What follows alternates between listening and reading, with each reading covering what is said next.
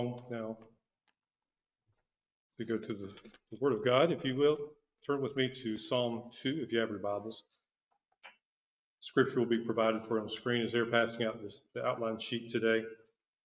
I just want to let you know that I've been somewhat troubled by a recent trend. Brother Scott was so gracious to share the Word with us last Sunday, and then Brother Tim and Pastor Charlie in recent weeks. They've actually been finishing well before 12 o'clock, and I'm not sure if that's a trend that I appreciate. I don't think they're taking enough time, but you will be happy to know that in recent days I have been inspired by a new way of presentation, and so 2 sermons today. One's going to be the summarized version. One is going to be the regular sermon, and I'll do the short one first so that if you fall asleep during the second one, you'll at least get the summary. But when we look at Psalm 2, and I'm going to put this in ways in which even a layman can understand how this impacts our lives, that there's a small entity called mankind, and there's a larger entity called the eternal God. The eternal God's powerful, but the smaller entity, mankind, has chosen to rebel against the bigger entity, God, and that's basically wrong. That's the summarized version of Psalm 2. This is not going to be a message in which I will look to prophecy teachers to sort of explain the world in which we live and how it relates to the end times. This is not my opportunity. Tim will be happy. He noticed on the chart there is no chart on the outline sheet today to kind of go through what the end times will look like and how the Russian-Ukraine situation plays out in prophecy or anything like that, even though there are those out there who will be happy to gain your attention, but this is not what this message is about today. This message is about finding refuge in the Lord's anointed. Now, it plays itself out in the context of very troubling times. It plays itself out in ways in which the Bible seems to be coming to life in the world in which we live. And even though we may feel like it's becoming very intense now, there have been few generations throughout the course of mankind in which they could also say, man, it looks like the Bible is being fulfilled today. But again, what this message is about is finding refuge in the Lord's anointed. Psalm 2 begins in verse 1 by asking a somewhat rhetorical question. Why do the nations rage and the peoples plot in vain? The kings of the earth set themselves and the rulers take counsel together against the Lord and against his anointed, saying, let us burst their bonds apart and cast away their cords from us. This is one of my favorite pieces within the Handel's Messiah. The music that is applied to this text of Scripture is very appropriate. I'm not going to do that for you today. You can just Spotify it or YouTube it or something. But this passage of Scripture, because of my familiarity with that work from Handel, is one of the verses of Scripture that's easy for me to refer back to and go through my mind. Why do the nations rage? And why do the people plot in vain? The term here used for nations is a term that's used often throughout the Old Testament. It's not necessarily speaking specifically about groups of people who have defined borders geographically and they live within those borders, and that would be the nation. But it's a group of people. It's a group. It can be used to describe a swarm of bees or a flight of birds, but just an entity that is together, united. And it's often used within the Old Testament speaking about those groups of people who are not Israel. So when you see the term nations in the Old Testament, it's often God's way of speaking about those who are not part of the biological or genealogy of Abraham. But the term people is a very general term which includes all other groups of people. And the question here is, why do they rage? Why are they making such a fuss? Why are they making a bunch of racket? Why are they plotting things in vain? And this term for plotting is the same word that you may be familiar with from Psalm 1, in which the righteous man, he meditates on God's law day and night. That term meditate is the same word here that's translated plotting. In other words, why is it that people sit around and meditate on how they can revolt against God? Why do they do this? Notice the position that they take. They set themselves, the kings of the earth set themselves. They take their stand. They place themselves in a position of their own making, in their own wisdom, for their own purposes. And they take counsel together. This is a description of what happens in the Oriental world, in which individual leaders would get together and they would deliberate as to what would be best for their relationship and then how they should handle the relationship with those around them. And so they set themselves up and they take counsel together.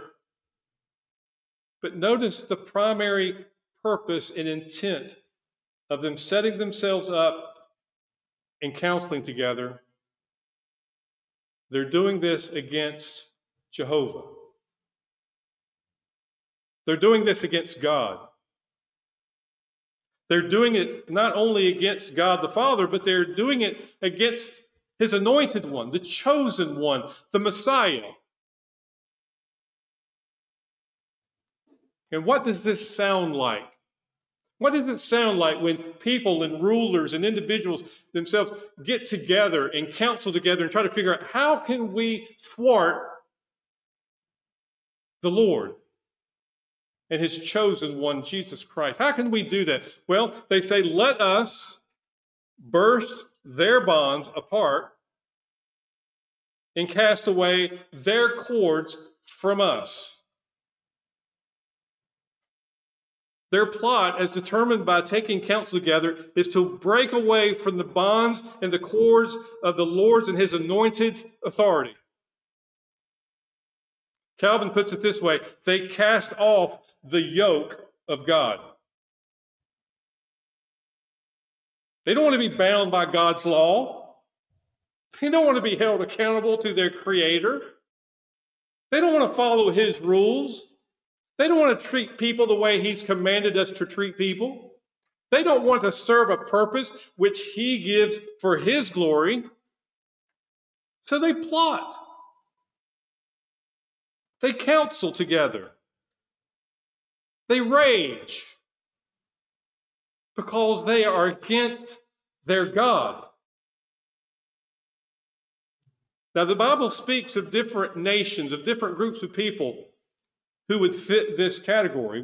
We know about the Egyptians, right? These are the ones who enslaved Israel back after the Pharaoh who did not know Joseph. They were threatened.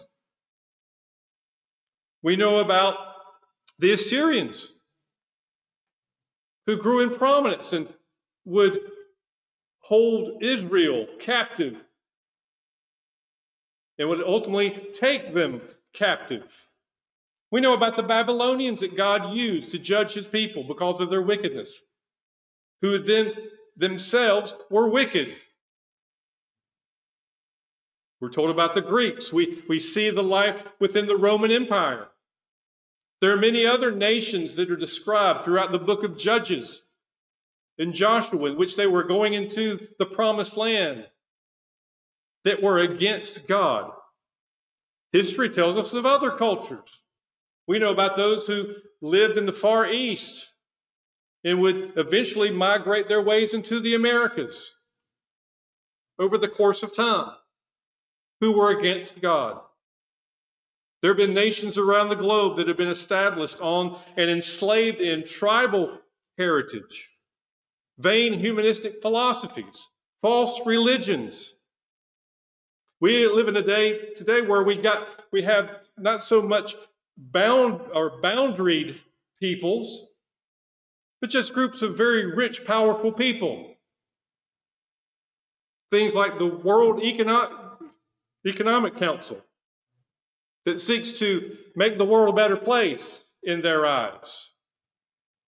We've even got groups that are part of a military investment complex in which wars around the world are subsidized so that they can continue making money by making their weaponry.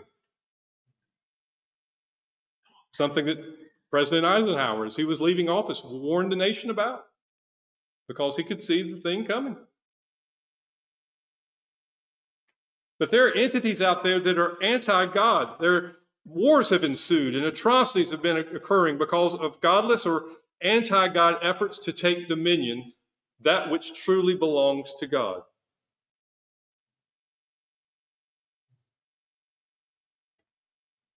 All these things, even as we think about the Russian-Ukrainian issue that's going on today, can't help but think back to the words from James in chapter 4. While I realize that within that context he's talking to the church, it's a principle of any sorts of strife or warring that's going on. And why do we do that? Because of quarrels. And why do we fight? Why do we quarrel? Is it not because of the passions that are within us? It's not because you desire and you do not have, so you murder. You covet and can't obtain, so you fight and quarrel. You don't have because you don't ask. In other words, you don't recognize the giver of all things. You want to take it in your own terms.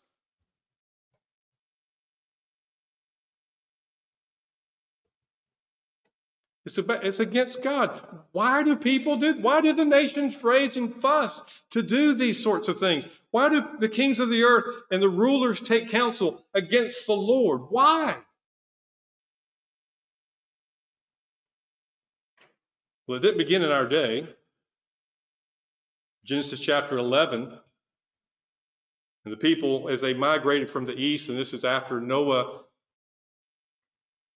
came off the ark, God reiterated his purpose for mankind to subdue the earth and to replenish the earth, be fruitful and multiply. That they said, "Come, let us build ourselves a city and a tower with its top in the heavens, and let us make a name for ourselves, lest we be dispersed over the face of the whole earth." Even in chapter 11 of Genesis, we see that people are raging against God. We don't want to do what he tells us to do. It's our life. We read this morning, as it continued on even through the life of Christ, from Acts chapter 4. And when Peter and John were released and they went and told what had happened, and they were talking about the sovereign Lord who made heaven and earth. And they quoted the very passage of Scripture we're looking at today from Psalm 2. Why did the Gentiles rage and the peoples plot in vain? The kings of the earth set themselves, and the rulers were gathered together against the Lord and his anointed. For truly in this city there were gathered together against your holy servant Jesus, whom you anointed, both Herod and Pontius Pilate, along with the Gentiles and the peoples of Israel, to do whatever your hand and your plan had predestined to take. You see, this was just fulfilling what the psalmist was speaking about, in which the nations were raging, even to the point of bringing Jesus Christ, the anointed one, to the point of death. And it's something that won't end anytime soon, as long as the Lord tarries his return. For in Revelation chapter 17, speaking in prophetic terms, talking about the end of time, in which there will be the beast and the ones who are represented as the kings on the earth that time, they will give over their power to him, so that, why? They will make war on the Lamb, and the Lamb will conquer them, for he is Lord of lords and King of kings, and those who are called and chosen and faithful, those who are with him. So this is not just something that the psalmist is seeing in his day, but this is something that has been going on since Genesis 3. And this is something that won't end until Jesus comes back and takes his rightful place. It's a reminder, and again, we can't seem to get away from Romans 1, but again, the wrath of God is revealed from heaven against all ungodliness and unrighteousness of men. Why? For although they knew God, they knew there was a creator, but they didn't honor him. They didn't give thanks to him. So what happens? They become futile in their thinking, and their foolish hearts were darkened. Claiming to be wise, they became fools. Which again begs the question, why do the nations rage? Why do the people plot in vain? Why do they chase the wind with their dreams? An 18th century English Baptist theologian, John Gill, puts it this way. The phrases in general express their irreverence of God and the Messiah, their rejection Christ and his religion, their non-subjection to him, and their refusal to have him rule over them, and their disesteem and contempt of his gospel and of the ordinances of it, and of the laws and rules of his government in his churches. And also they show the wrong notion that carnal men have of these things, that whereas Christ's yoke is easy and his burden light, his gospel and the truths of it make men free from the slavery of sin and Satan and from a spirit of bondage. The true gospel liberty consists in an observance of his commands and ordinances. Yet they look upon these things as bonds and cords, as fetters and shackles, as so many restraints upon their liberty, which are not to be bore, when on the other hand they promise themselves liberty in a disengagement from them, and in their enjoyment of their own lust and their sinful pleasures, whereas thereby they are brought into bondage and become the servants of corruption. In other words, what he's saying is they've taken the very thing that God has given them that provides liberty, the things that gives them the boundaries in which they can have a true, fulfilling life. They have exchanged it. They have broken themselves off from those bonds and those cords in their words, and they exchanged it for bonds to their own sin and their own depravity and their own destruction. Missing the point that Jesus, his yoke, is actually, as he puts it, easy. His burden is light. That's the good news of the gospel, that even though all of us partake at one point in our life or another from the very beginning, we want to break these bonds asunder. We also want to tear away these cords.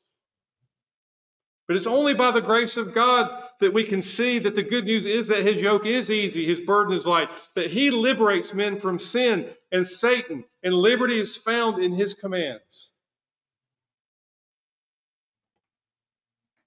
That's the good news. Which again makes you scratch your head and say, so why do the nations rage? Why do the people plot in vain? Why do they take counsel and set themselves against the Lord and his anointed one, when he alone can give life, and by his grace can give you life today if you are not already participating in that wonderful liberty in Christ Jesus? But not only do we have this question, we have a response from the Lord. Verse 4 says, "He who sits in the heavens laughs. The Lord holds them in derision. Then he will speak to them in his wrath and terrify them in his fury, saying, as for me, I have set my king on Zion, my holy hill. I will tell of the decree. The Lord said to me," now this is the anointed one talking, because Jehovah, the Lord, says to me, "You are my son. Today I have begotten you. Ask of me, and I will make the nations your heritage, and the ends of the earth your possession. You shall break them with a rod of iron, and dash them in pieces like a potter's vessel. This is just a reminder of what we read in Psalm 47, verse 8, that God reigns over the nations. God sits on his throne.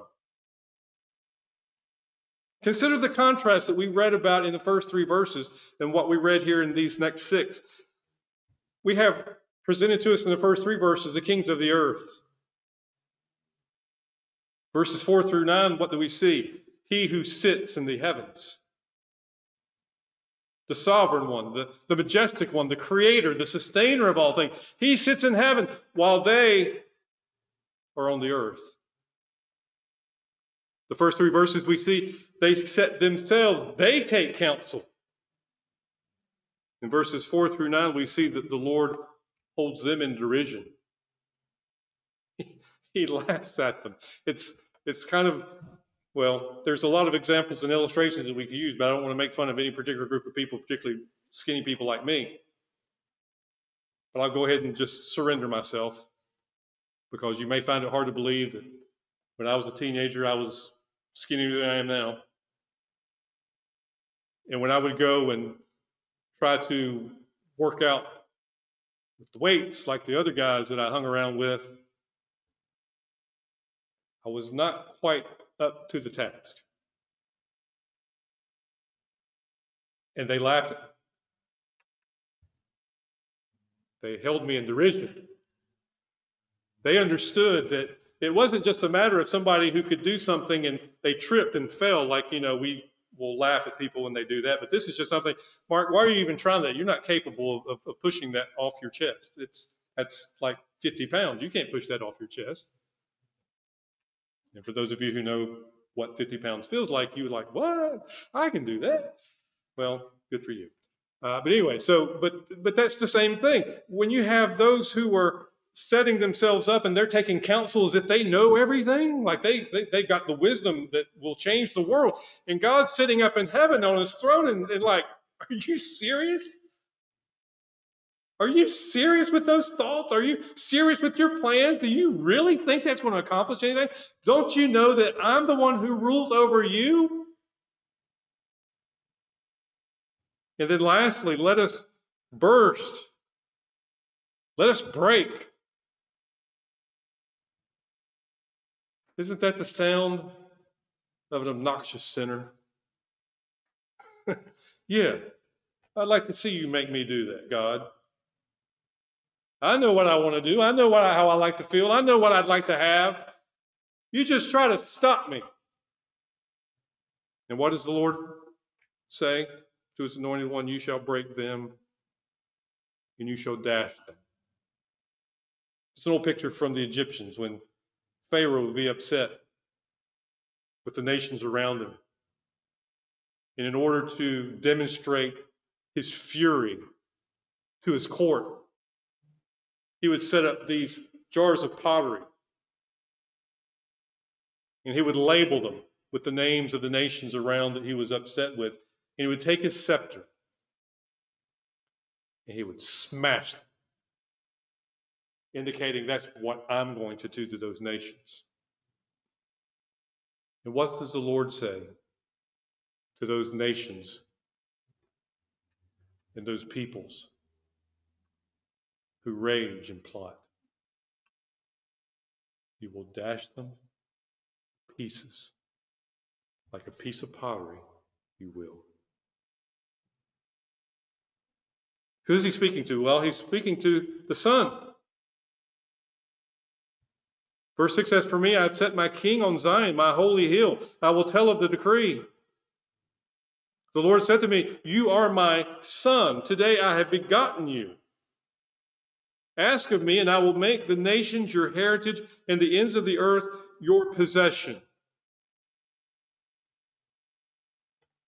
This is final will and testament talk.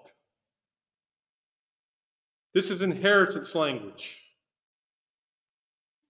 This is not God the Father saying to God the Son, you know what? Even though you don't exist right now, I'm going to beget you. You're going to have a beginning. But rather what he is saying, that this inheritance is going to be given as if you were my son. So the title is given to Jesus Christ, the Son of God. My son, I have begotten you. Here is what I'm giving you. And what is he giving to the son? The inheritance is the nations. That's his heritage. And while this is something that's linked to David, the king, as we see in 2 Samuel chapter 7, as David is coming towards the end of his life and his reign, the land is at peace. But he says, you know what? I need to build God a house. I need to build a place so that they'll have a permanent place of worship. And God says, no. I'm going to give that to someone else. But he doesn't just leave him with this emptiness of saying, well, why can't I just do this for you? Why does my son have to do it? The Lord says, I will raise up your offspring after you, who shall come from your body, and I will establish his kingdom. He shall build a house for my name, and he will establish the throne of his kingdom forever. I will be to him a father, and he shall be to me a son.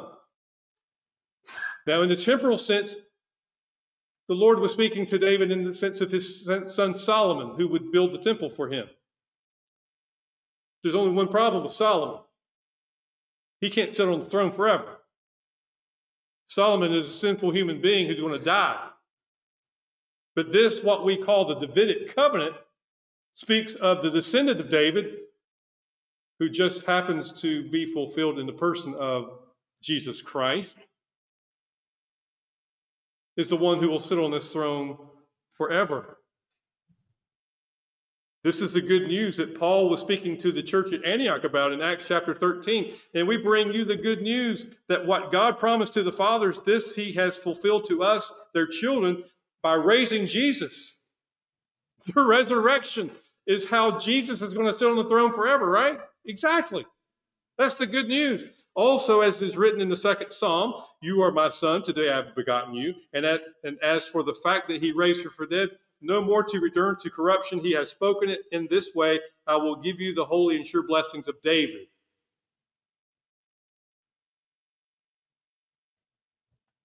This is a connection between the beginning of Scripture and the end of Scripture. This is the beginning of our hope in a king who will reign with righteousness in his wings. This is the hope that we have in Jesus Christ that was promised, as Brother Tim mentioned in his prayer, 3,000 years ago. Fulfilled in the birth, the life, the death, and the resurrection of Jesus Christ. And when he returns again one day, will be ultimately fulfilled in him reaping the heritage that the Lord has promised to him and the ends of the earth.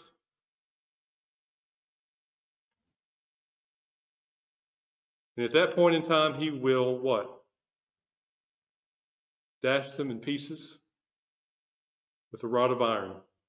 He will break them.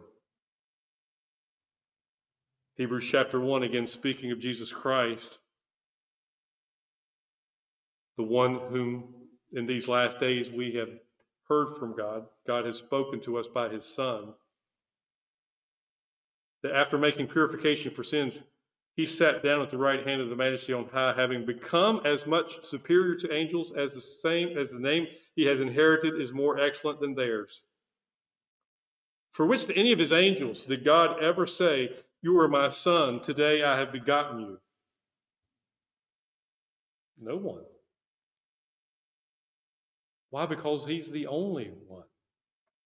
He is the servant of God. He is the chosen one. He is the anointed one of whom all the nations are raging and the peoples are plotting against. You say, well, no, Mark, you don't understand world history. They were actually, they're warring because this group of people took their land. Or no, they're warring over here because these people thought they were smarter than these people, and so they just kind of killed them all off. Or no, these people just wanted to purify. Or these people just didn't like the way the other people dressed. these people had political reasons. They had financial reasons why they were opposed to each other. No, what these people are doing is against God. They're warring among each other because of their own sinful lust for power. They have rejected God and they have rejected Him and His ways. And they certainly could not care less about His purpose. So when we think about what's going on, whether it be in the Ukraine today, or whether we think about what's going on in China today, or whether we think about what's going on in South America today, or whatever was going on in Canada last month, or whatever was going on, it's just a demonstration of the nations raging against God. Now, how do I know that? Because the word of instruction given to them places the focus on God. Verse 10. Now therefore, O kings, be wise, be warned, O rulers of the earth. Serve the Lord with fear. Rejoice with trembling. Kiss the Son, lest he be angry and you perish in the way. For his wrath is quickly kindled. A word to all leaders, great and small, is simple. Serve Jehovah. Don't just put it on your coins or on your buildings, but truly serve the Lord. Rejoice with trembling.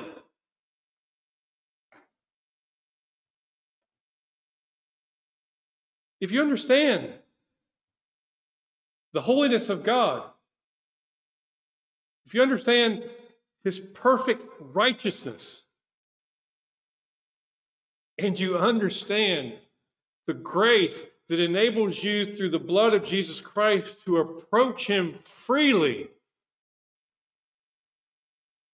you can rejoice while still trembling about the reality of who God is. That doesn't mean you come timidly. As a matter of fact, what does the writer of Hebrews say? You boldly, with confidence, approach the throne of grace, but understanding that the power is great. You know, it's one thing for a person who works for the power company to get up in the truck, take the ladder off, put it up against the power line, climb up, and start handling something that can truly devastate his existence. But if they insulate themselves, they've got the right boots on, they have the right gloves on, they have the right hat on, they have the right jacket on, they can work with confidence. Does it mean that they no longer think that the electricity is powerful? Does it mean that they stop for a second thinking that, you know what, I've got these incredible gloves on, that's destroying the power. No, it makes them that much more aware of the power. But they can do that work with confidence. And they can rejoice. And then kiss the Son. Again, an Oriental way of paying homage, respect.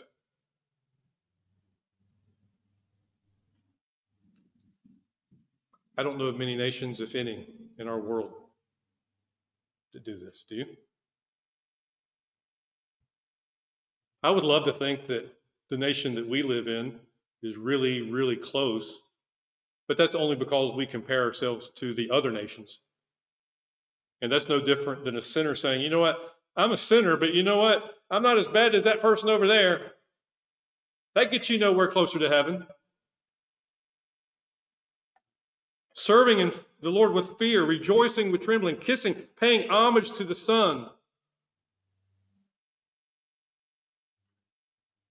But there's also a word for us all. Blessed are all who take refuge in Him.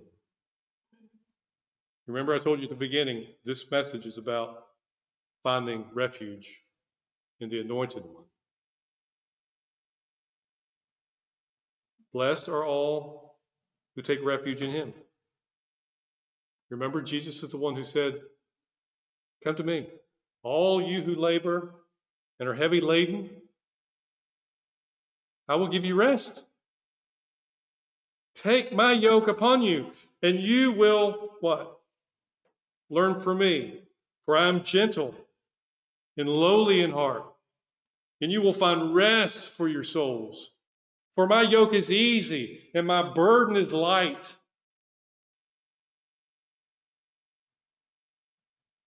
Reminded again what John says in his first letter to the church in chapter 2. "Now little children, abide in him, so that when he appears, we may have confidence and not shrink from him at his coming." Let me ask you today, are you taking refuge in him today? You say, I'm not exactly sure what that looks like. Well, Psalm 2 gives us a wonderful picture of what it looks like for someone to take refuge in the Anointed One. Do you believe that verses 1 through 3 are truly describing the vanity of the nations and the people? Let me put it another way. Do you really think there's a reason for God to laugh them in derision? Or do you get overwhelmed sometimes in thinking they're a little bit more powerful than we even want to give them credit for? I mean, that ruler, he's awful powerful. He's got a lot of people behind him. He's got a lot of money. He's got a lot of resources. He may be able to do exactly what he wants to do. And we forget that God says through the psalmist, why are those nations wasting their time with their plans? But you don't understand, Mark. People are dying. People are under harsh circumstances. You don't understand. Oh, absolutely, I understand that that's the case. But also understand that God is the one who is sovereign over this. That God is the one who rules over the nations. And that if I take my refuge in him as opposed to in good rulers or satisfactory rulers or agreeable rulers, or if they agree, if my wisdom matches up with their wisdom, no, if I find my refuge in him, the Word of God tells me I'm blessed. That I could look at these nations. I could look at Vladimir Putin right now, and as much devastation that he's bringing upon the world, not just in Ukraine. I could look at China and their leadership. I could look at some of the crazy stuff that's going on in our leadership and think, man, they're raging. And their plans, their wisdom, the counsel that they are producing and the results of this counsel for them is threatening. It's dangerous. And it is.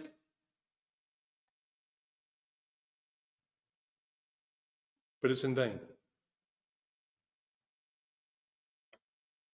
That's how we'll know we're relying on the Savior. Is we can say with confidence, why do the nations waste their time? Why do they take counsel together? Why do they want to break away from the bonds of God? God's going to win. God's going to win. He's the King. He's the King of kings and Lord of lords. So whether we see something happening in the news today or whether we're concerned about what's going to be in the news tomorrow, let us with gladness and rejoicing before God say with the psalmist, why? Why are they wasting their time? Because ultimately the Anointed One, Jesus Christ, is going to come, the rod of iron, and he will dash them into pieces like a piece of pottery. Are you taking refuge in him today? I trust that you are. I'd like for us to close our service by singing a song that we have sang in the past. It may not be the most familiar song to you, but it's a song that will address our joy in the one who has everything in control, the Ancient of Days. Though the nations raise, kingdoms rise and fall, there's still one king reigning over all. So I will not fear, for this truth remains, that my God is the Ancient of Days. Let's stand together as we sing.